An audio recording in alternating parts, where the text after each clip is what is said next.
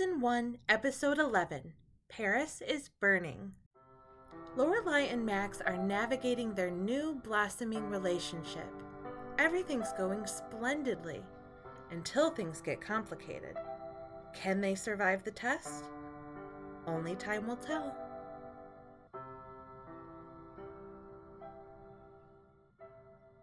Welcome to Stars Hollow. I'm your host, Rachel Foss. With me today is one of my favorite returning guests, Jenny. Hi, Jenny. Hi, thanks for having me on again. I'm happy to be here. Thanks again for being here. Today is January 9th, 2021, and we've had not a great start to our new year. So I'm happy to see a friendly face that I like so much. We had domestic terrorists storming our capital this week. It was pretty horrible and a pretty awful week. I mean, I'm still in shock. So I'm happy to be here with you where we can talk about things like Gilmore Girls that I can wrap my head around.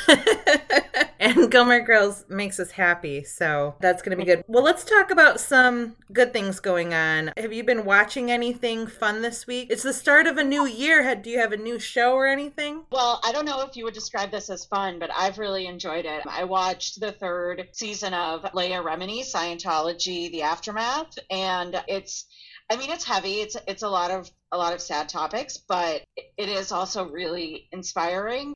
I have no idea who that is or what that is, but I'm glad you've been enjoying it. I've been watching the show Miranda, the British show starring and created by Miranda Hart. I think she's one of the funniest people on the planet. I've seen it before, but it's been a long time since I've watched that show. And my best friend got me into it because she was like, you have to watch the show Miranda because you are Miranda and Miranda Hart is you. But then I watched it and I was like, oh yeah, that is. We even kind of look similar. Like if she had freckles. Yeah, I've heard of it. And a lot of people have told me to watch it. It's been really helpful because A, it's hilarious. I mean, it's seriously one of the funniest shows of all time. And B, because I've really been missing Ryan lately. And Tom Ellis is the love interest. And watching Tom Ellis every day has been helping. I bet Tom Ellis every day does help. A Tom Ellis a day keeps the heart sadness away. Women are allowed at least a little bit of that in the world. Oh, yeah. Well, now that we've got that out of our system, are you ready to start the show? I am ready. Let's get into it. Let's go. And this is Season 1, Episode 11, Paris is Burning, written by Amy Sherman Palladino and Joan Binderweiss, and aired on January 11th, 2001. We're finally in 2001. We're in a new year. Oh my gosh. So literally 10 years ago. No, literally 20 years ago, honey. Oh my God. I'm ancient. I'm 1,000,000 years old. I am 36. That's right. Do you need a moment to take a deep breath? I mean, I often forget how old I really am and how much time has actually passed in my existence. It's okay. Hey, we're in this together. Before we get into the episode, I want to talk about the title, and because I realize I never really talk about the title, but almost all of the episode titles so far have been in reference to something else, like The Deer Hunters and etc. And Paris is Burning is another one. So I figured, since this one is so blatantly in reference to something else, I figured I'd finally start talking about the title. So again, this episode is titled Paris is Burning. This is in reference to the 1990 documentary Paris is Burning, which is about the drag culture of New York City. And what that has to do with this episode, I don't think anything. I think it was just because Paris Geller has a lot to do with this episode, and that is a movie that I'm assuming Amy likes. I've seen it, and actually that's the root of the term Yas Queen culture. That's where it came from. So then if you hear people using it, there is like some question as to whether they're actually appropriating drag culture by using Yas Queen when that actually came from, the roots of very early American drag culture. Fun fact. Interesting, because I thought it was something that was taken from Black culture. Was it Black drag culture? Yeah. Yes. Okay. That makes sense then. And I would highly recommend, it's not long, I would highly recommend anyone watch it.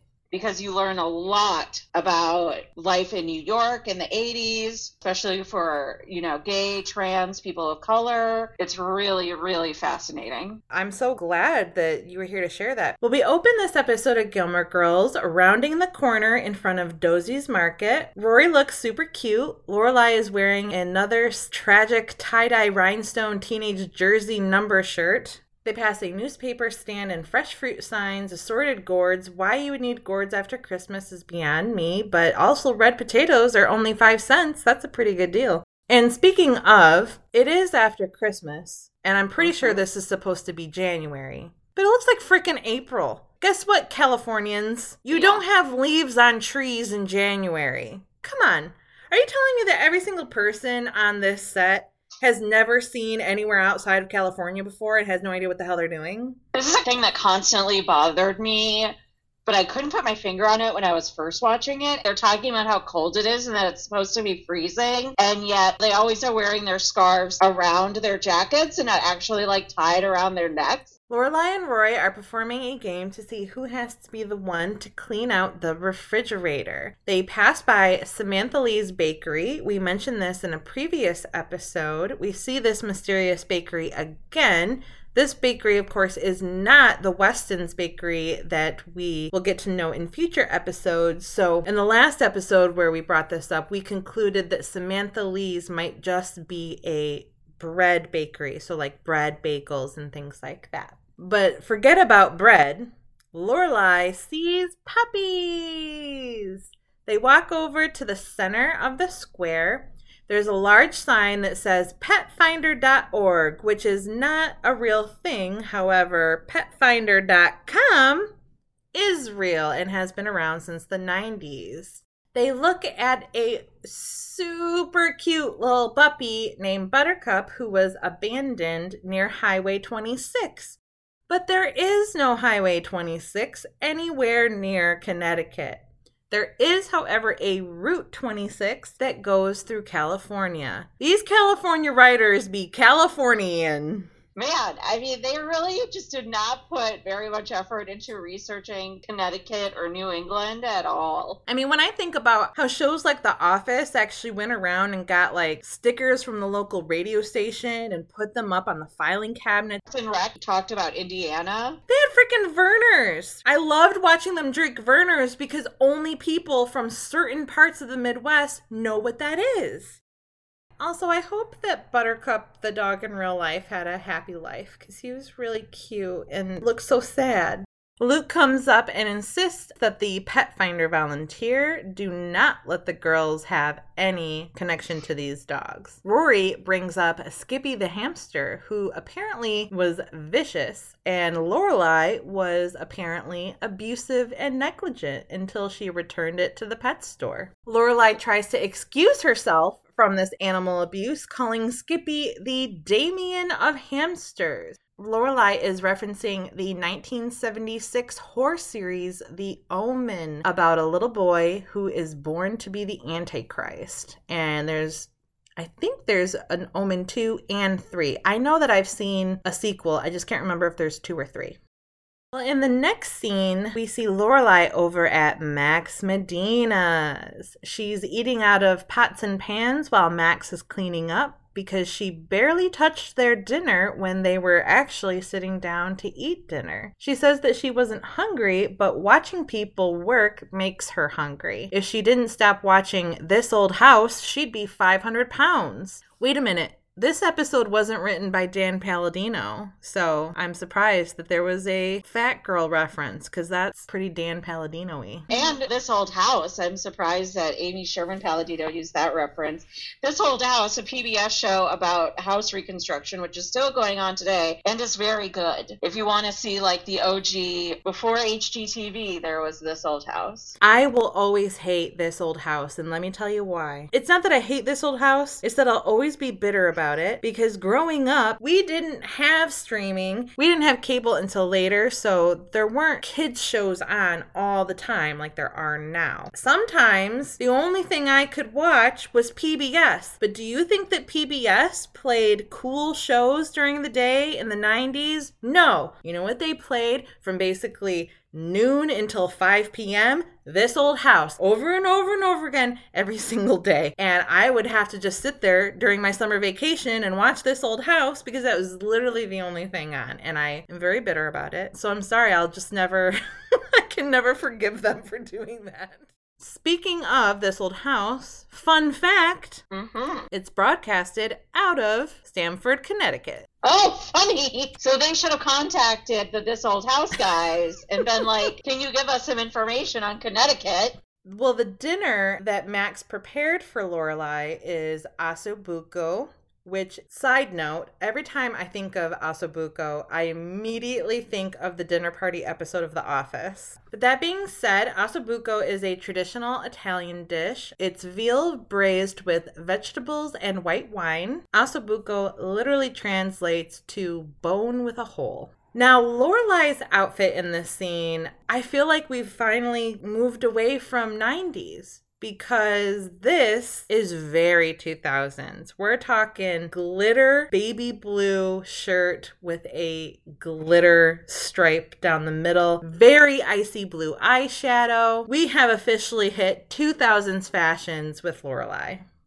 Lorelai is trying to use her seduction skills to help with her daughter's paper, which is the opposite of cool, Lorelai. When I was watching it earlier, I was like, I felt that it was clear that she was like kidding around, but then I was still like, that's still kind of an inappropriate joke. Yeah, I mean, they've already crossed enough boundaries. I mean, haven't you done enough? Right. But they haven't, because that's what we'll talk about in this episode. Yep. This episode should be called Crossing Boundaries. Mm-hmm. Well, Lorelai's over at Max's bookcase, and she picks up Swan's Way by Marcel Proust and says that she has always wanted to read it, but never has. She's always wanted to be able to say, as Marcel Proust would say, but she really only knows what Michael Crichton would say. Marcel Proust was an early 20th century French author, best known for his huge 7-volume autobiographical novel, In Search of Lost Time, the first volume of which is Swan's Way. Michael Crichton is a best-selling contemporary author and screenwriter, known for his action and thriller novels. Many have been turned into films. He's written films himself, such as Jurassic Park, Ginny. Hey! I would say you could accurately describe Michael Crichton as an airplane book author. Like Stephen King. Yeah. I think they're in the same kind of world. He's also written Westworld, which was turned into a fantastic series, and wrote the screenplay to my favorite Seymour Hoffman film, Twister. Oh my gosh, I have seen that movie. It is really good. Well, Max offers Lorelai to take the book, Swan's Way, so that she can read it. Lorelai says, okay, and sits down and starts reading it at his desk. I mean, maybe she felt pressure. I don't know. That was just a weird thing. But Max very sexually leans over and says, I'd rather you not do that right now.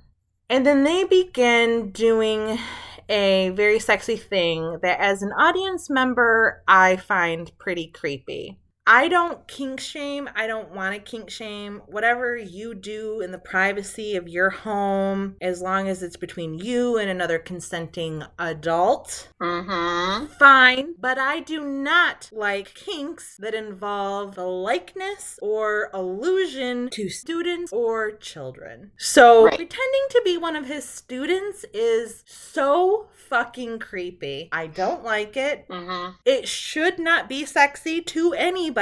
Correct. But that was definitely a thing of that time, though. Like that Britney Spears video where she's like a very sexy student, society or like social acceptance. In the next scene, Lorelai quietly walks in the door very late at night, but Rory is still awake on the couch, and they relay each other their evenings. You see a bag of what I think is pretzels next to a can of Diet Cola that looks very suspiciously just like a Diet Coke can, but you'll see it. It was so funny when I spotted it. It has the same font, the same colors, but instead of saying Coke, it says Cola. Here's a moment where they at least acknowledge openly their parent-daughter role reversal, where Lorelai actually calls Rory her mom. You go think about what you did. Oh, I will. Ew. As Lorelai walks up to bed, Rory says, "You look happy." "I am, kid." "Not for long!" We cut over to Chilton. Max is reciting the poem "There's a Certain Slant of Light" by Emily Dickinson, also known as number 258 in her collected work. He says that she writes with passion even though she was a recluse. Well, in Love and Warren Snow, he's mad that someone wrote a paper entitled "Emily Dickinson, Get a Life." And in that episode, we discussed how that's the perfect title of Emily Dickinson paper because she did not have a life and she was a recluse, but he had like such a problem with it. So what's your deal, Max? Max has some faults. Also, that was in November, and we're supposed to be in January, right? Because it's after Christmas and school's back in session. Why the hell are we still talking about Emily Dickinson? I mean, great, talk about her. It's literature class, but for freaking months? That's a long time to spend on one poet. Unless he's bouncing around a lot. He may not be going like by writer, but by like different themes. And then like Emily Dickinson was in part of another theme. Well, Madeline and Louise are drooling over his passionate poetry reading. Louise says that whoever Mr. Medina is dating is probably dumb because dumb women crave smart men. It's the Marilyn Monroe, Arthur Miller syndrome. Marilyn Monroe was a famous Hollywood actress who was often typecasted as the, quote, dumb blonde character in her films, and she was also a noted bombshell sex icon, whereas Arthur Miller, not so much a bombshell sex icon, but was actually a playwright known for serious works such as The Crucible, which we've mentioned on this podcast before, and the play Death of a Salesman. Both plays were serious commentaries on politics and society at the time. And publicly, they were seen as a mismatched couple, and in fact, their marriage only lasted 6 years. He couldn't handle her fame, which she was like extraordinarily, unbelievably famous. Paris is obviously annoyed and walks away from this conversation. Madeline and Louise gossip that it has officially come out in the society papers that her parents are in the middle of a nasty divorce. As they walk past Rory, they actually acknowledge her and say, "Hey, what?" We next cut over to Friday night dinner at the Gilmore Mansion, where they're eating very delicious tiny weird birds, or squab. Squab is actually domestic baby pigeon. Makes me sad just talking about it. I feel like Emily is dressed pretty casual in this scene for a Friday night dinner. It's very odd. But what the hell is Lorelai wearing? It's a little weird blue with circles or bubbles or pom-poms. It's not cool. Yeah, I did not like that outfit. And Emily says, "The color blue is very pleasant, isn't it?" And so far in this episode, we've seen Lorelai wearing blue. And she wears blue throughout the episode. And I noticed that Rory wears red throughout the episode. And I have no idea if there's a reason why or if it means anything. I just thought it was really interesting. Well, the Chilton newsletter came out today, and Emily already knew all about it, and of course, Lorelai didn't. Parents' Day is going to be at Chilton next Wednesday, and Emily is making Lorelai feel as bad as possible about it. I don't think it's fair that she's making her feel bad when I'm sure many of the mothers of a place like Chilton probably don't have a day job. So they probably were able to get it right away and read it right away, but Lorelai has a full-time manager job. At the school that I went to, we would have, they would have to tell the students and their parents and to schedule it. Right. So, it's very weird to me if this is the only notice of Parents' Day is a few days before. Right? That would be really inappropriate. It's just hard for me to believe that a place like Chilton would give less than a week's notice about something like Parents' Day.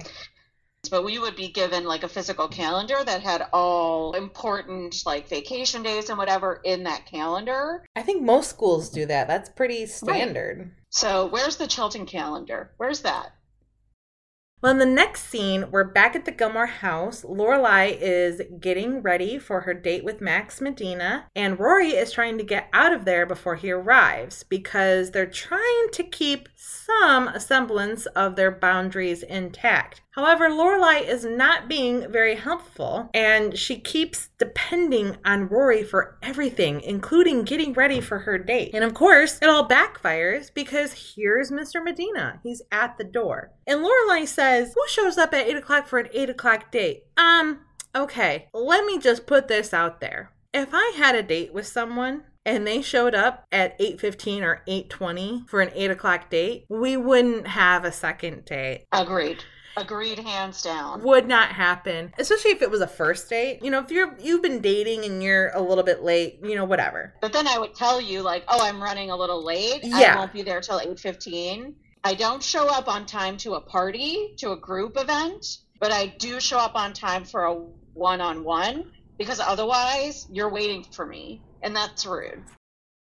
Well, Lorelai doesn't even try to rectify this boundary with Rory as she forces Rory to open the door. That is just ridiculous. You have clothes on. You can open the door, Lorelai, and say, hey, have a seat on the couch. I'm just going to be another 5 or 10 minutes. I mean, she is so childish in this scene. It makes me crazy.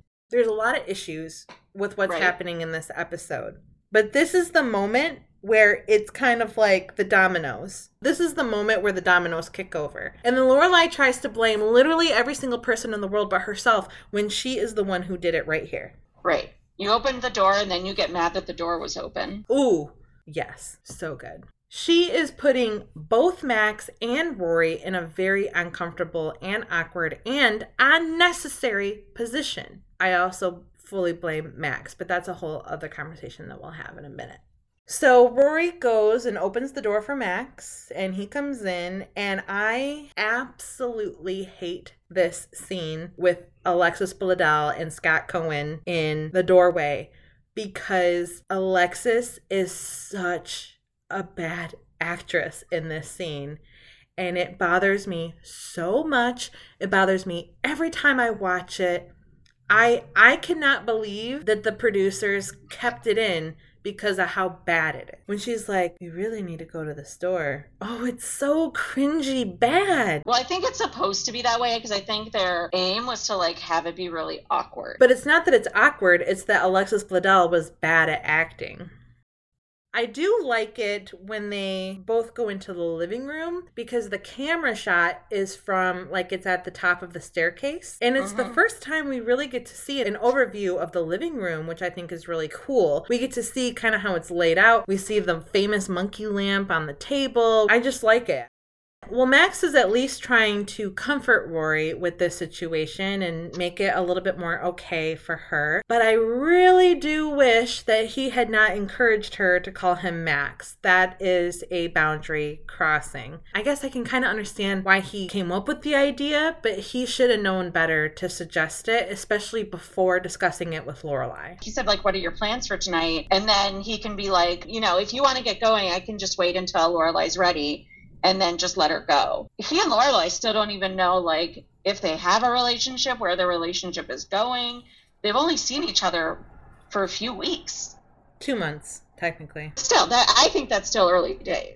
And Rory agrees with us. She also agrees that this is inappropriate to call Mr. Medina Max because it crosses a boundary line. So they decide to call each other by new names. Max says that he'll call Rory Rebecca, and Rory will call Mr. Medina Norman. It's the first name that came to mind because she just watched Psycho. But Rebecca is also the name of a Hitchcock movie.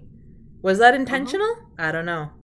Well, now we are at Luke's diner. Rory is reading at the counter when Sookie and Jackson storm in arguing. Jackson wants Sookie to use his new vegetable invention, a zucchini tush. Sookie says nobody wants a zucchini tush. They want the stuffed fried squash blossoms.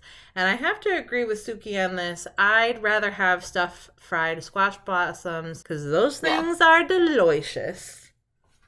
I've never had them, but they sound great. I wonder where you can find squash blossoms stuff.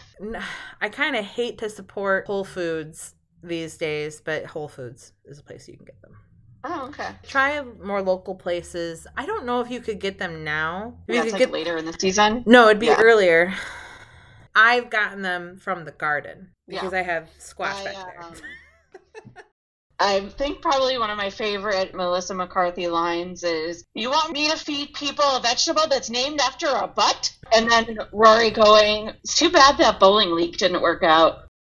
At minute 16 and 29 seconds, if you look in the background behind Suki and Rory, you'll see a very tiny man. He's wearing a gray vest and a white apron. He brings ketchup to one of the tables. We never see him again. Does he work here? Who is he? Just then, Lorelai comes in with ice skates because her and Rory are going ice skating, or as they put it, Rory is Nancy Kerrigan and Lorelai is Tanya Harding. Now, for those out there who are too young to know what I'm talking about or have not seen the movie I, Tanya, I highly recommend it. I, Tanya was a great film. I think it's still available streaming on Hulu because believe me, if you were alive, you definitely know the story because everyone in the world knew the story. So basically, Nancy Kerrigan and Tanya Harding were champion and Olympic figure skaters, two of the best in the world.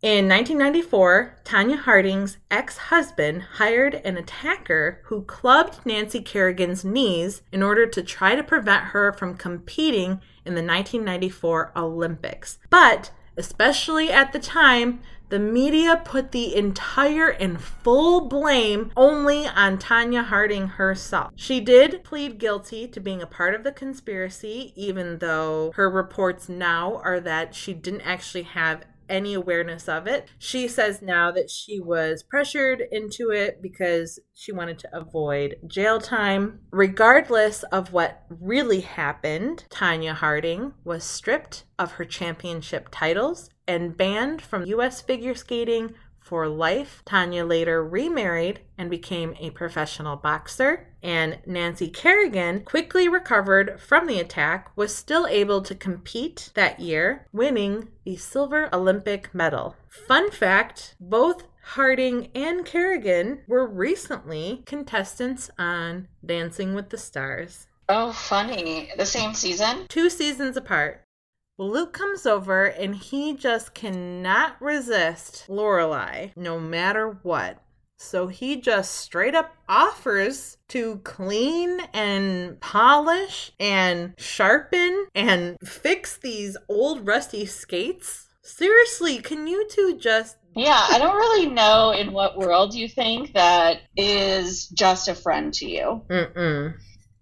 Rory suggests inviting Max to come skating with them, and Lorelai now gets a shiver. All of a sudden, she's not feeling so cool about everything. Back at the Gilmore Girl house, Suki is putting the kettle on while Lorelai is soaking her poor feet. She really, really loves a coordinated event outfit. She went full ice skating for this outfit, and I love it. The pigtails with the pink pom-poms, the fuzzy cuffs on this black skating dress. But clearly her feet are pretty messed up from ice skating because unlike riding a bike, it's not like riding a bike.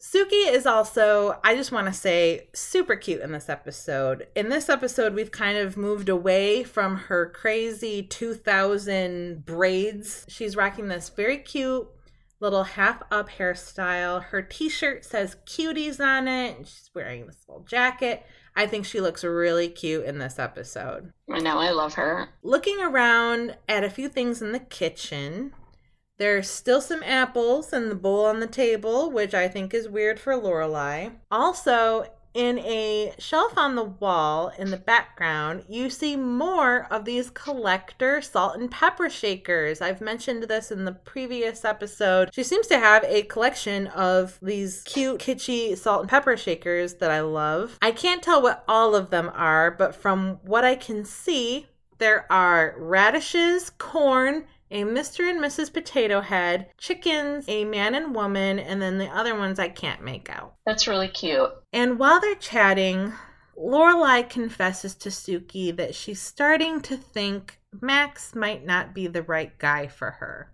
2 months, right on schedule. Sookie is teasing her about cha-cha-chaing away from this good relationship, and in a steady stream, she cha-cha-chas, living la vida loca, shake a bomb, shake a bomb. These are all Ricky Martin songs, by the way. I danced all of those in my middle school days. Ricky Martin was a huge star back then. For those of you who are around, we all remember the Latin wave that came through, and it was everywhere, and it was all we were listening to. Lorelai is getting defensive and says, "Who made you the relationship expert? You haven't been in a relationship in years," which is a strike to the gut for Sookie. Lorelai realizes right away what she's done. I've been there.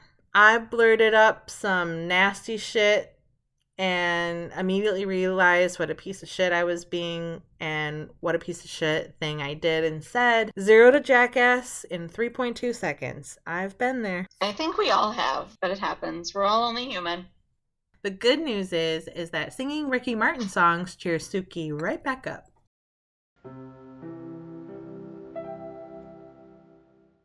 We cut back over to Chilton and see Tristan DuGray at his locker talking to a guy credited on IMDb as Boy Number 2.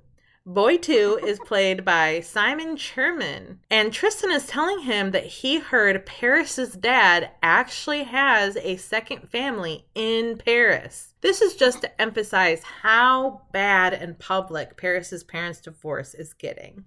That's when Rory walks by and Max Medina stops her and very inappropriately asks her if her mom is coming to Parents' Day. This definitely shouldn't be happening. It crosses all the boundaries that Lorelai specifically told him on day 1, Max Medina, to not do this shit. Anyway, okay, I'm not even there to my rant yet, and I'm already getting mad. Dude, if you haven't heard from the woman that you've been dating for a while, you don't ask her daughter about it. At school, where you work, and she is your student. That is not okay. Back at the Gilmore Girls' house, clearly both of them lost the medical alphabet game, or maybe it's because they got distracted by the puppies, because they're both at the refrigerator cleaning it out. Lorelai is wearing some 2000 blue camo, again with the blue, but she's holding up a pepperoni pizza that could be from Tuesday or a Tuesday in the not so distant past. If you look on the side of the box says hot stuff on it. Rory gossips with her mom about Paris's divorce. It's not the Rick James incident, but Hugh Grant should be feeling pretty good about himself. The Rick James incident, referring to Rick James, the popular R&B and funk singer known for classics like Super Freak, who, by the way, multiple times, kidnapped and sexually assaulted women, but of course only spent a few years in prison for it. Multiple times! And then there's Hugh Grant. So again, a lot of us who grew up in the 90s know this story. In 1995, Hugh Grant was married to Elizabeth Hurley. So we were shocked as a nation when beloved actor Hugh Grant was arrested for picking up an LA sex worker named Divine Brown. It was super public, but unlike most people, Hugh Grant immediately came out and said, "I'm sorry, what I did was not cool. I take full responsibility for what happened and what I did." We forgave him pretty quickly, and I don't know if it was because he actually owed up to what he did, or if it's because he was Hugh Grant and we just let him do whatever he wants. I personally don't find sex work abhorrent, while I obviously find, like kidnapping and abuse abhorrent. So Hugh Grant made some bad choices and needs to work on some issues, but I don't think he's like a terrible person. I hope that listeners out there don't think that I'm saying that about Hugh Grant because he picked up a sex worker. It's because he picked up a sex worker behind his wife's back. Yeah, infidelity is not a party. Well, and she was, the time, gorgeous, very famous model and actress who was considered like one of the most beautiful women in the world. So I think there was also a lot of like, you have the most beautiful woman in the world at home. I am not a clinician, but I think that would speak to sex addiction in my book. Hopefully he got some help. I don't know. I have no idea. They didn't divorce right away. They divorced 5 years later. So yeah. I don't know. Rory also says that things seem to be a little different at school and that Madeline and Louise actually said hello to her. Not, here's Johnny hello, but friendly hello. Wow, you're the new Heather. Here's Johnny is a reference from The Shining, which I just found out was actually a reference to Ed McMahon on Johnny Carson.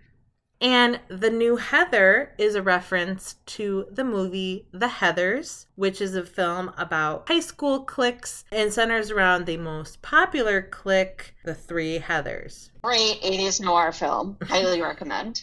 Lorelai is chewing on old fries before she throws them away and realizes that, oh, this is the old pizza. The one in here is the more recent pizza. And to prevent Lorelai from eating pizza out of the garbage, Rory calls her Oscar, whereas Lorelai responds with Felix. Oscar and Felix is in reference to The Odd Couple. Now, The Odd Couple was originally a Broadway play, which was turned into a film starring Walter Matthau and Jack Lemmon, and then was a popular TV show. If I had to wager a guess, I would guess that the Gilmore Girls would love the TV show. What do you think? I think the movie and the TV show. Oh, I'm sure they saw both. I've never seen the TV show. I've only seen the film. I have seen both. Well, let's talk about what we can see in the Gilmore Girls fridge. There is pickles, mayo, salad dressing, coffee creamer, 2 cans of Ready Whip, one with a blue cap and one with a red cap, which means they got original and fat-free. And they have 2 jugs of orange juice and a jug of Sunny D. Can we please talk about the food waste? I mean, that's what they're known for, which, to be fair, you got to remember, this is from 2000. So for those of you who only have memories as far back as the mid to late 2000s, I am here to let you in on the fact that we actually used to have a pretty good economy. And that was during the Clinton administration when our economy was like hella good and we got to do things like buy Sunny Delight and orange juice, but no longer because our economy is now jack shit. Rory asked Lorelai how Swan's Way is going, as in the book that Max gave her early in the episode. Lorelai says, I finished the first sentence. Proust is famous for having very long sentences and very dense paragraphs. So because of that, I always assumed that's what Lorelai was referring to. However, the first sentence of Swan's Way is, for a long time, I used to go to bed early. That's it. I'm assuming she's making a reference into his notoriety for doing that. However, right. This is not accurate. It's not factually accurate. She could have only read the first sentence, and she read a really short sentence. Lorelai later tells Max that she read the first 20 pages, which is another reference to how long and dense his sentence and paragraphs are, because she says, well, I don't want to read a book where the first sentence is 20 pages. That's not true, but right. What is true is that the paragraph itself actually lasts several pages, and I think that's what she's referring to. However, it's still not accurate.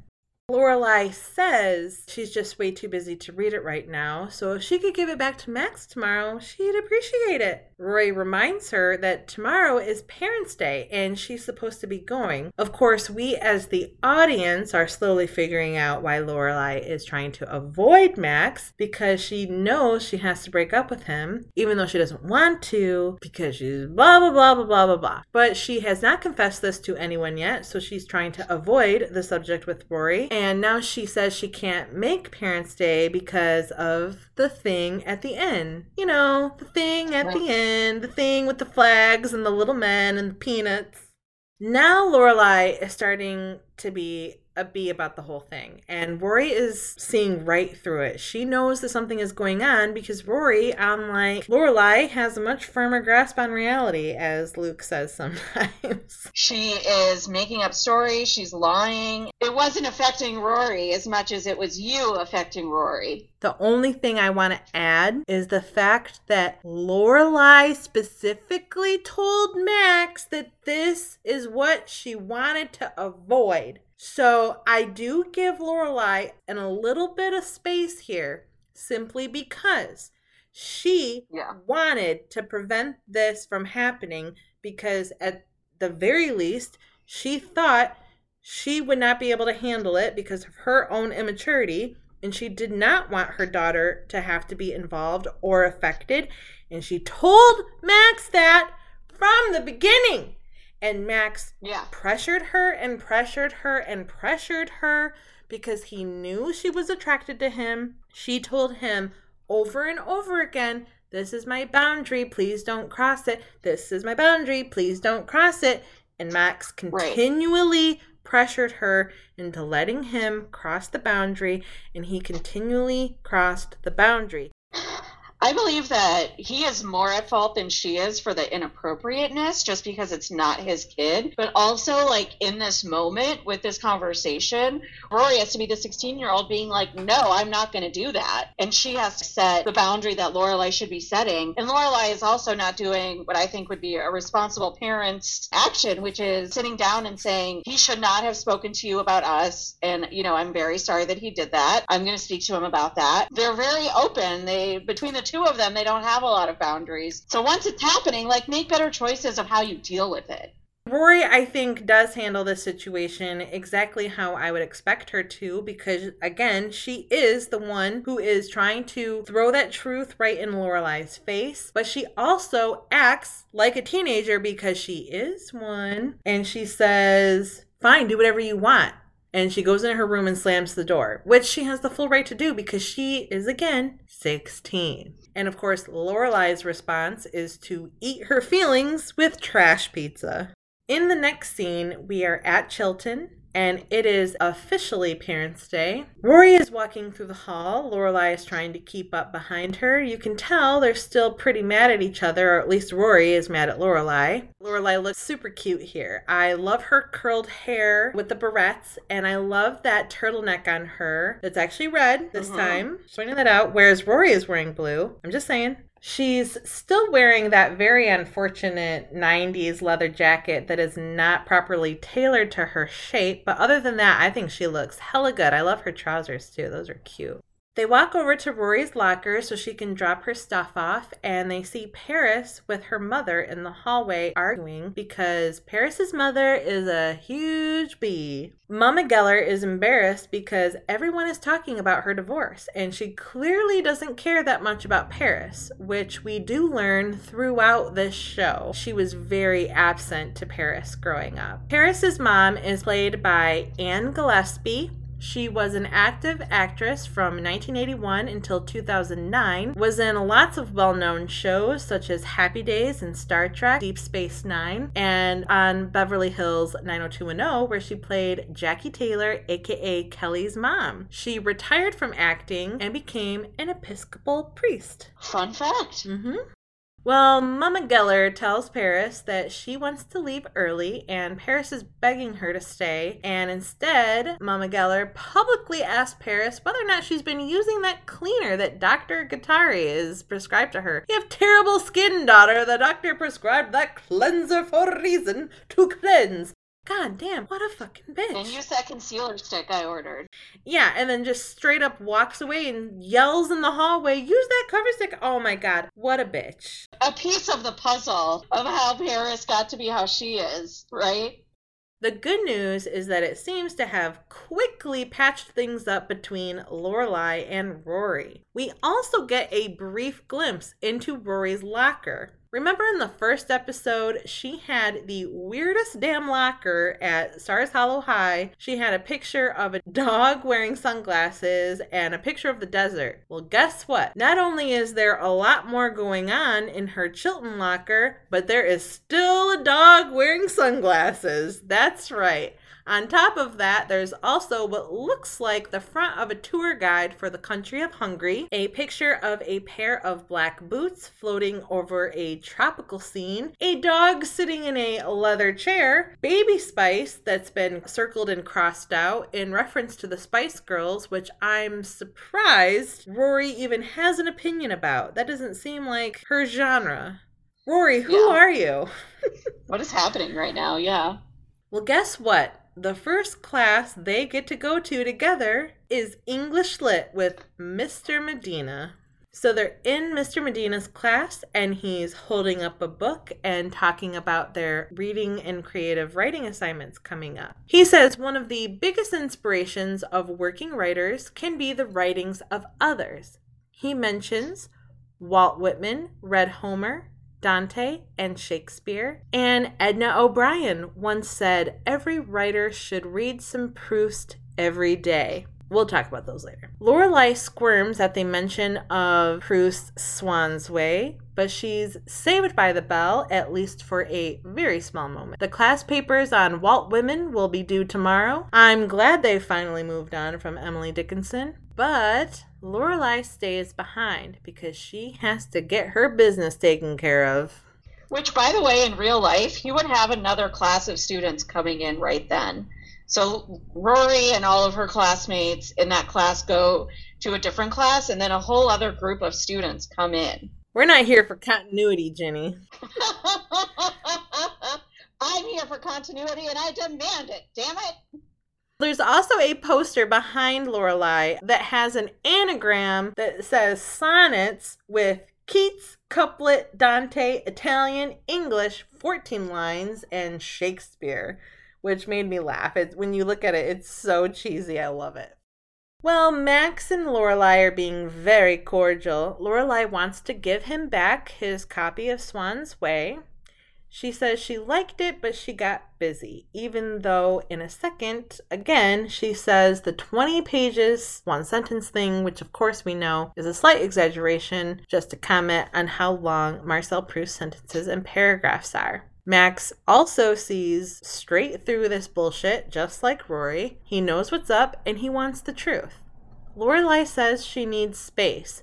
Max says he wants as little space as possible. 100 clowns crammed into a Volkswagen. That's how little space he wants. That's in reference to a very popular circus trope. It was a very popular circus and clown gag. Fun fact, the record number of people that fit into a small car was 28 people in a Mini Coupe. Oh my god, how is it even possible? I don't know. I think they were gymnasts. I do think I read that they were gymnasts, so they must have been able to. Yeah, they must have been like contortionists. Yeah, but that's so like space wise. How is that even possible?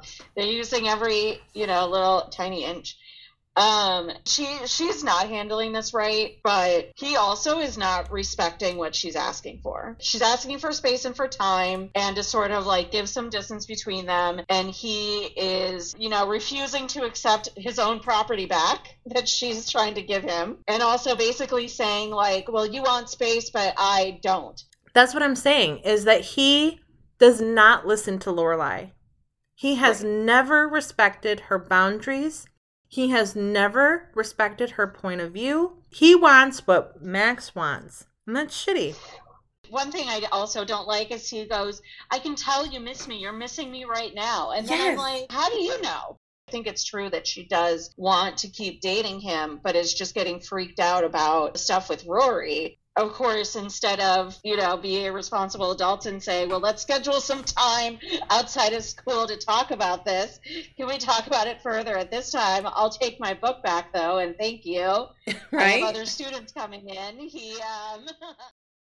Look, I've said this before, and I'll say it again. When people tell you their boundaries and what their boundaries are, respect their goddamn boundaries.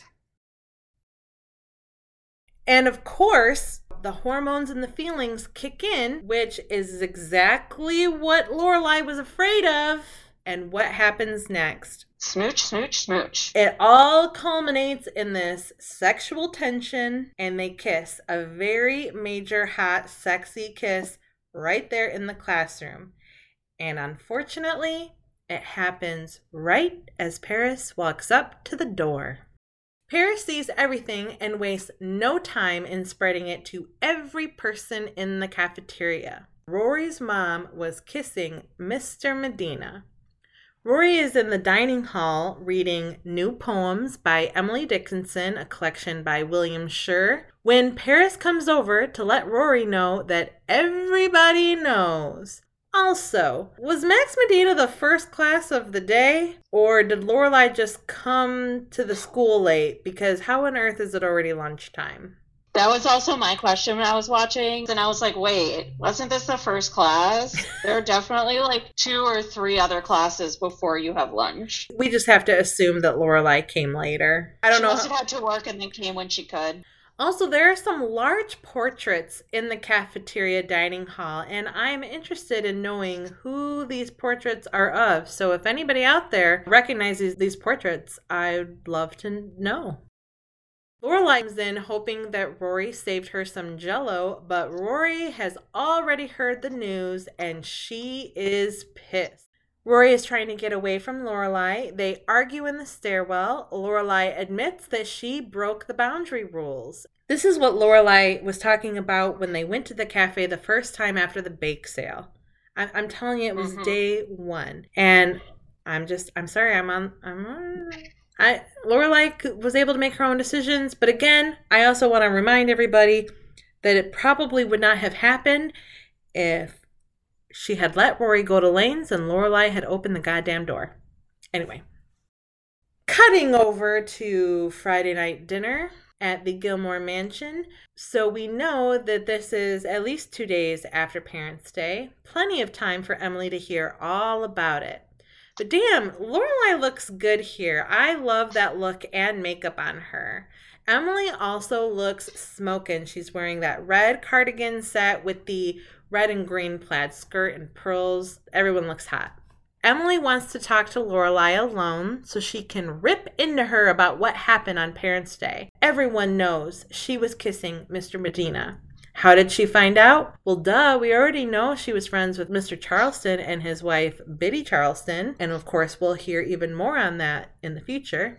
Of course, because of that, Emily was going to find out. If we learned anything from Parence's family's divorce, we know that all these rich bitches love a gossip and everybody knows everybody's shit. The part about it that I cannot believe is that Emily didn't find out that day and waited 2 days to confront Lorelai about it. That's literally the only part of that story that's hard for me to believe.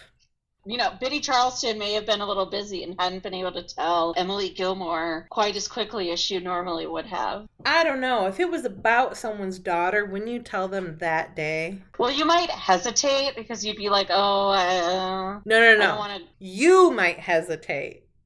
I don't think Biddy Charleston would. Well, I certainly relate to Lorelai in this scene, although I do think she made a huge mistake, as we've discussed. And of course, so the one place that she should get some sort of comfort and understanding from is her mother. But of course, she gets the exact opposite of comfort and understanding. And boy, do I relate to that! Back at Chilton, so it's got to be at least Monday now, we assume. The Chilton Heathers, aka Paris, Louise, and Madeline, are passing by Rory talking about how, man, it must be lucky to have your teacher sleeping with your parent. Well, that is enough for Rory. She's done. She's not taking it anymore. She gets up and she slams it right in Paris's face. I get that you don't care about me, but you did this to Mr. Medina too, you piece of shit. And my favorite part of this conversation is when Paris has finally realized what she did. She receives it and remarks, I do like Mr. Medina. And Rory says, well, I would take some dance classes because the way you express yourself needs a little work. Oh, that's one of my favorite lines in the entire show. Right? It's so good. Rory uses this moment of Paris' self-realization to kind of smooth things over between her and Paris. And she kind of does it a little bit here. There's this tiny little glimmer of appreciation there. It's not a lot, but it's a stepping stone. And we've seen these tiny little pieces of glitter in previous episodes, and we're getting there. But okay, we are here, folks. This is an important scene because we cut over to the Independence Inn, and Sookie is wearing this super cute hot pink chef's robes. Jackson Belleville comes in with his goofy self, wearing overalls over what is clearly some sort of deer shirt. He has all the squash blossoms she could ever desire. Hurrah! Mediocrity wins again. And with that, Sookie's heart is all aflutter, and she finally asks Jackson out on a date. Yay!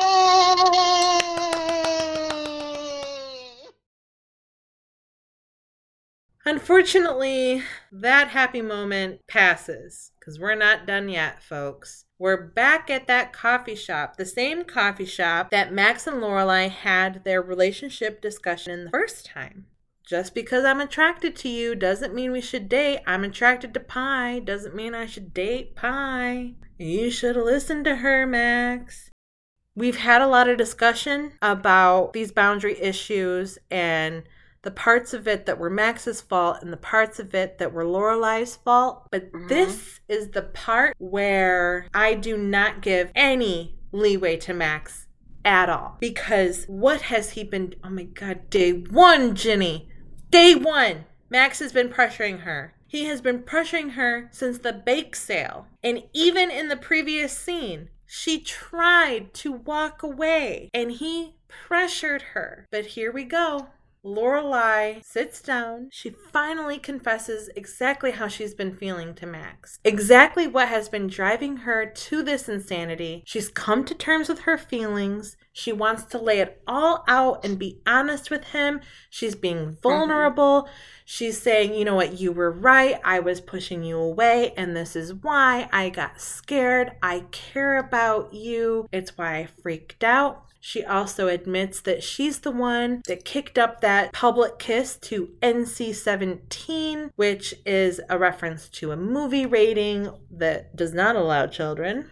Of course, because Max Medina is the fuckboy that Max Medina is, the minute it started to get serious and his career was on the line, it came before Lorelai. Even though it was his fault, even though she tried to walk away, even though this is what she warned him about in the first place, he ignored her, he crossed it, he didn't listen, he put her in that position. He does not care about the consequences until it affects him directly, like a true American.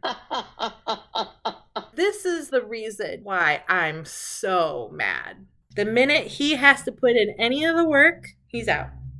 He didn't care when it affected Lorelai. He didn't care when it affected Rory, a 16-year-old girl. He only cares about Max. He only cares about Max Medina.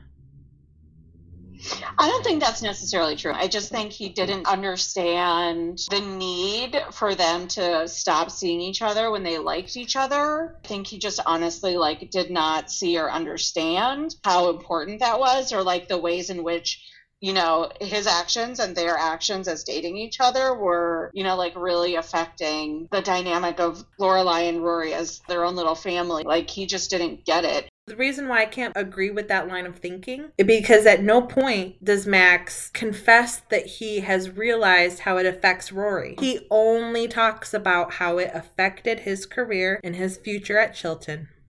They both agree they have to take a break. Rather, Max says it and Lorelai says okay. We're back at home at the Gilmore house. Rory walks in the door. She calls for her mom. She runs upstairs and Lorelai is crying in bed, wearing blue. Oh, to match her mood. Poor thing. Oh, breakups are the worst. And I think that's such an interesting ending because we see that it really does affect Lorelai in a major way. I just think it's really interesting how they played it out in this episode, because it's exactly what Lorelai wanted to do, but it's that thing where if you have control of it, it won't be as bad, but once you kind of let it go and then it happened to you. I remember a couple years ago, I was gonna quit my job because they were being shitty. I had a job offer and I decided to not take it because I wanted to, stay at my job to see if I could get a better one. And then literally 2 weeks later, they fired. So it was that much more devastating to be like, oh, I could have quit and shoved it in their faces. But like, you missed that opportunity to be in control of your own experience. Yeah. And I think that was a part of it too. Oh, absolutely. I think it sucks to be rejected by someone you really, really like, but then it also sucks to be rejected by someone that you were going to reject. Right? You're like, no, damn it, I'm rejecting you.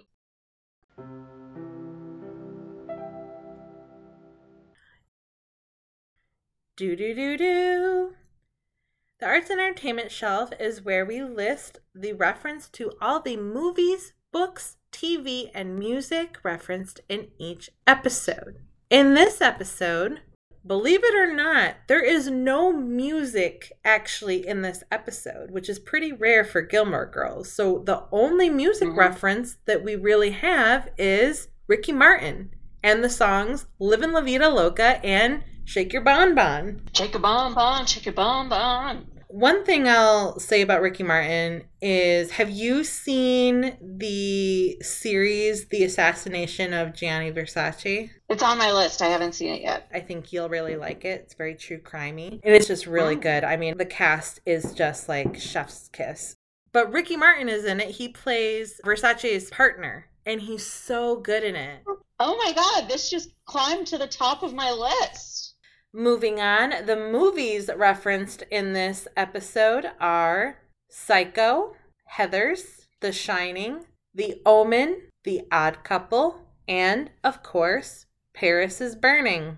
You mentioned the Heathers, and I know you've seen The Odd Couple, and of course I know you've seen Paris is Burning because we discussed that as well. What about Psycho, The Shining, and The Omen? The Shining I've never seen. It's too scary. I won't watch it. I have seen Psycho. It was also very scary. And The Omen, another scary movie. I'm never going to watch that. You couldn't pay me to watch The Omen. You might get me to watch The Shining because it is like a classic, but it would need to be daytime and way before I go to bed. This is actually the second time that The Shining has been brought up. So I have talked about this. So I do really like The Shining. I actually am the same way. It's really hard for me to watch scary movies. So I will watch The Shining once a year if it's during the day and I'm not alone in the house. Normally I can't watch scary movies at all. And what's funny is that I have also seen Psycho and The Omen and the sequels to The Omen. But that was when I was younger and scary movies weren't a thing for me yet. That wasn't something that developed until I was college age, where I realized I couldn't watch scary movies anymore.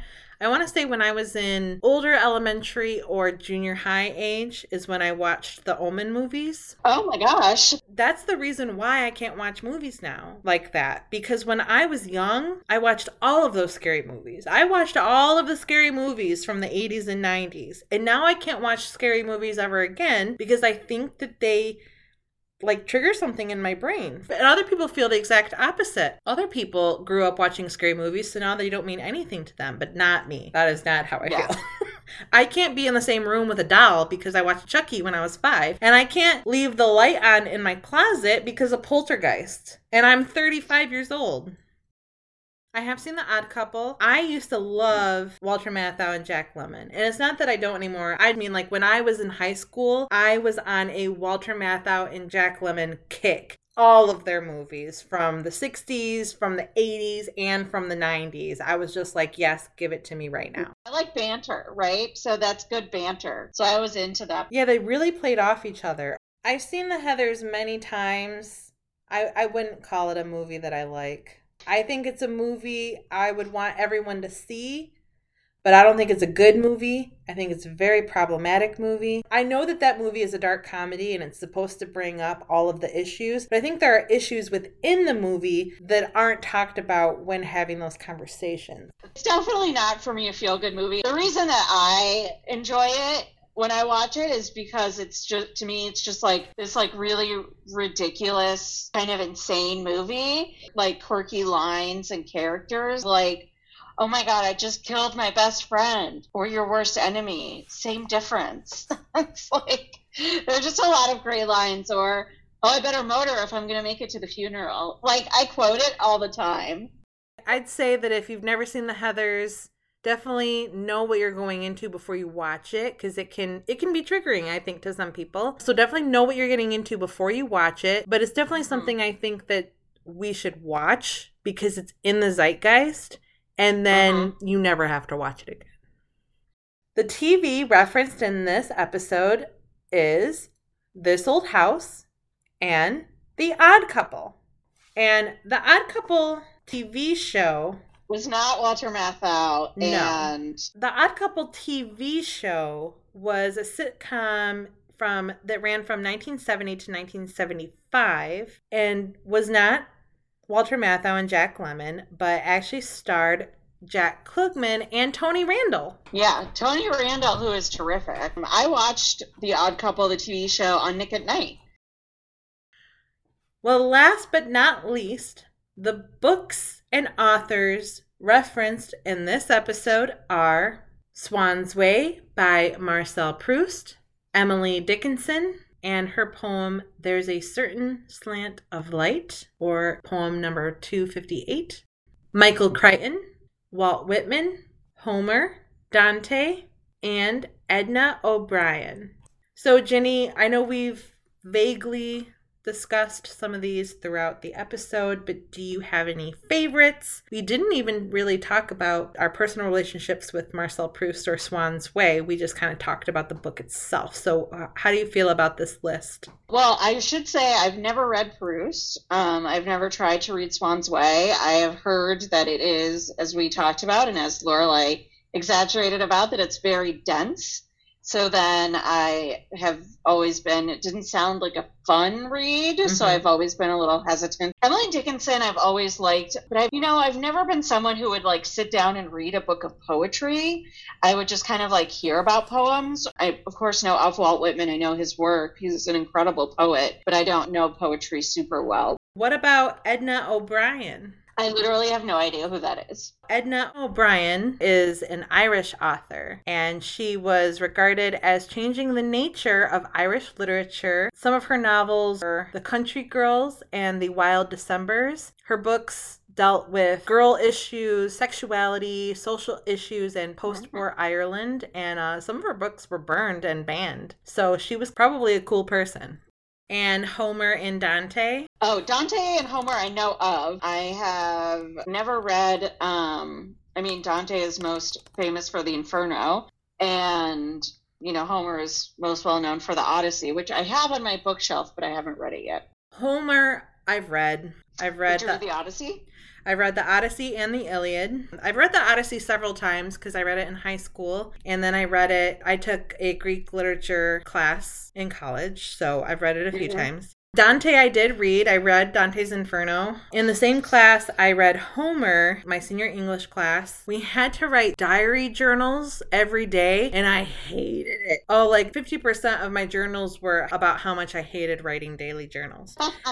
To kind of get around having to do that, this is busy work, and there's nothing that annoys me more than busy work because I'm not learning anything. My teacher was cool enough to kind of understand this and see it and accept it about me. And since he knew that I was an advanced reader or I had these other interests. So he had a special cupboard and it was locked because it had very advanced books that most kids could not read. And it was from his personal library. So he didn't just give it to any of his students. Dante's Inferno was one of them.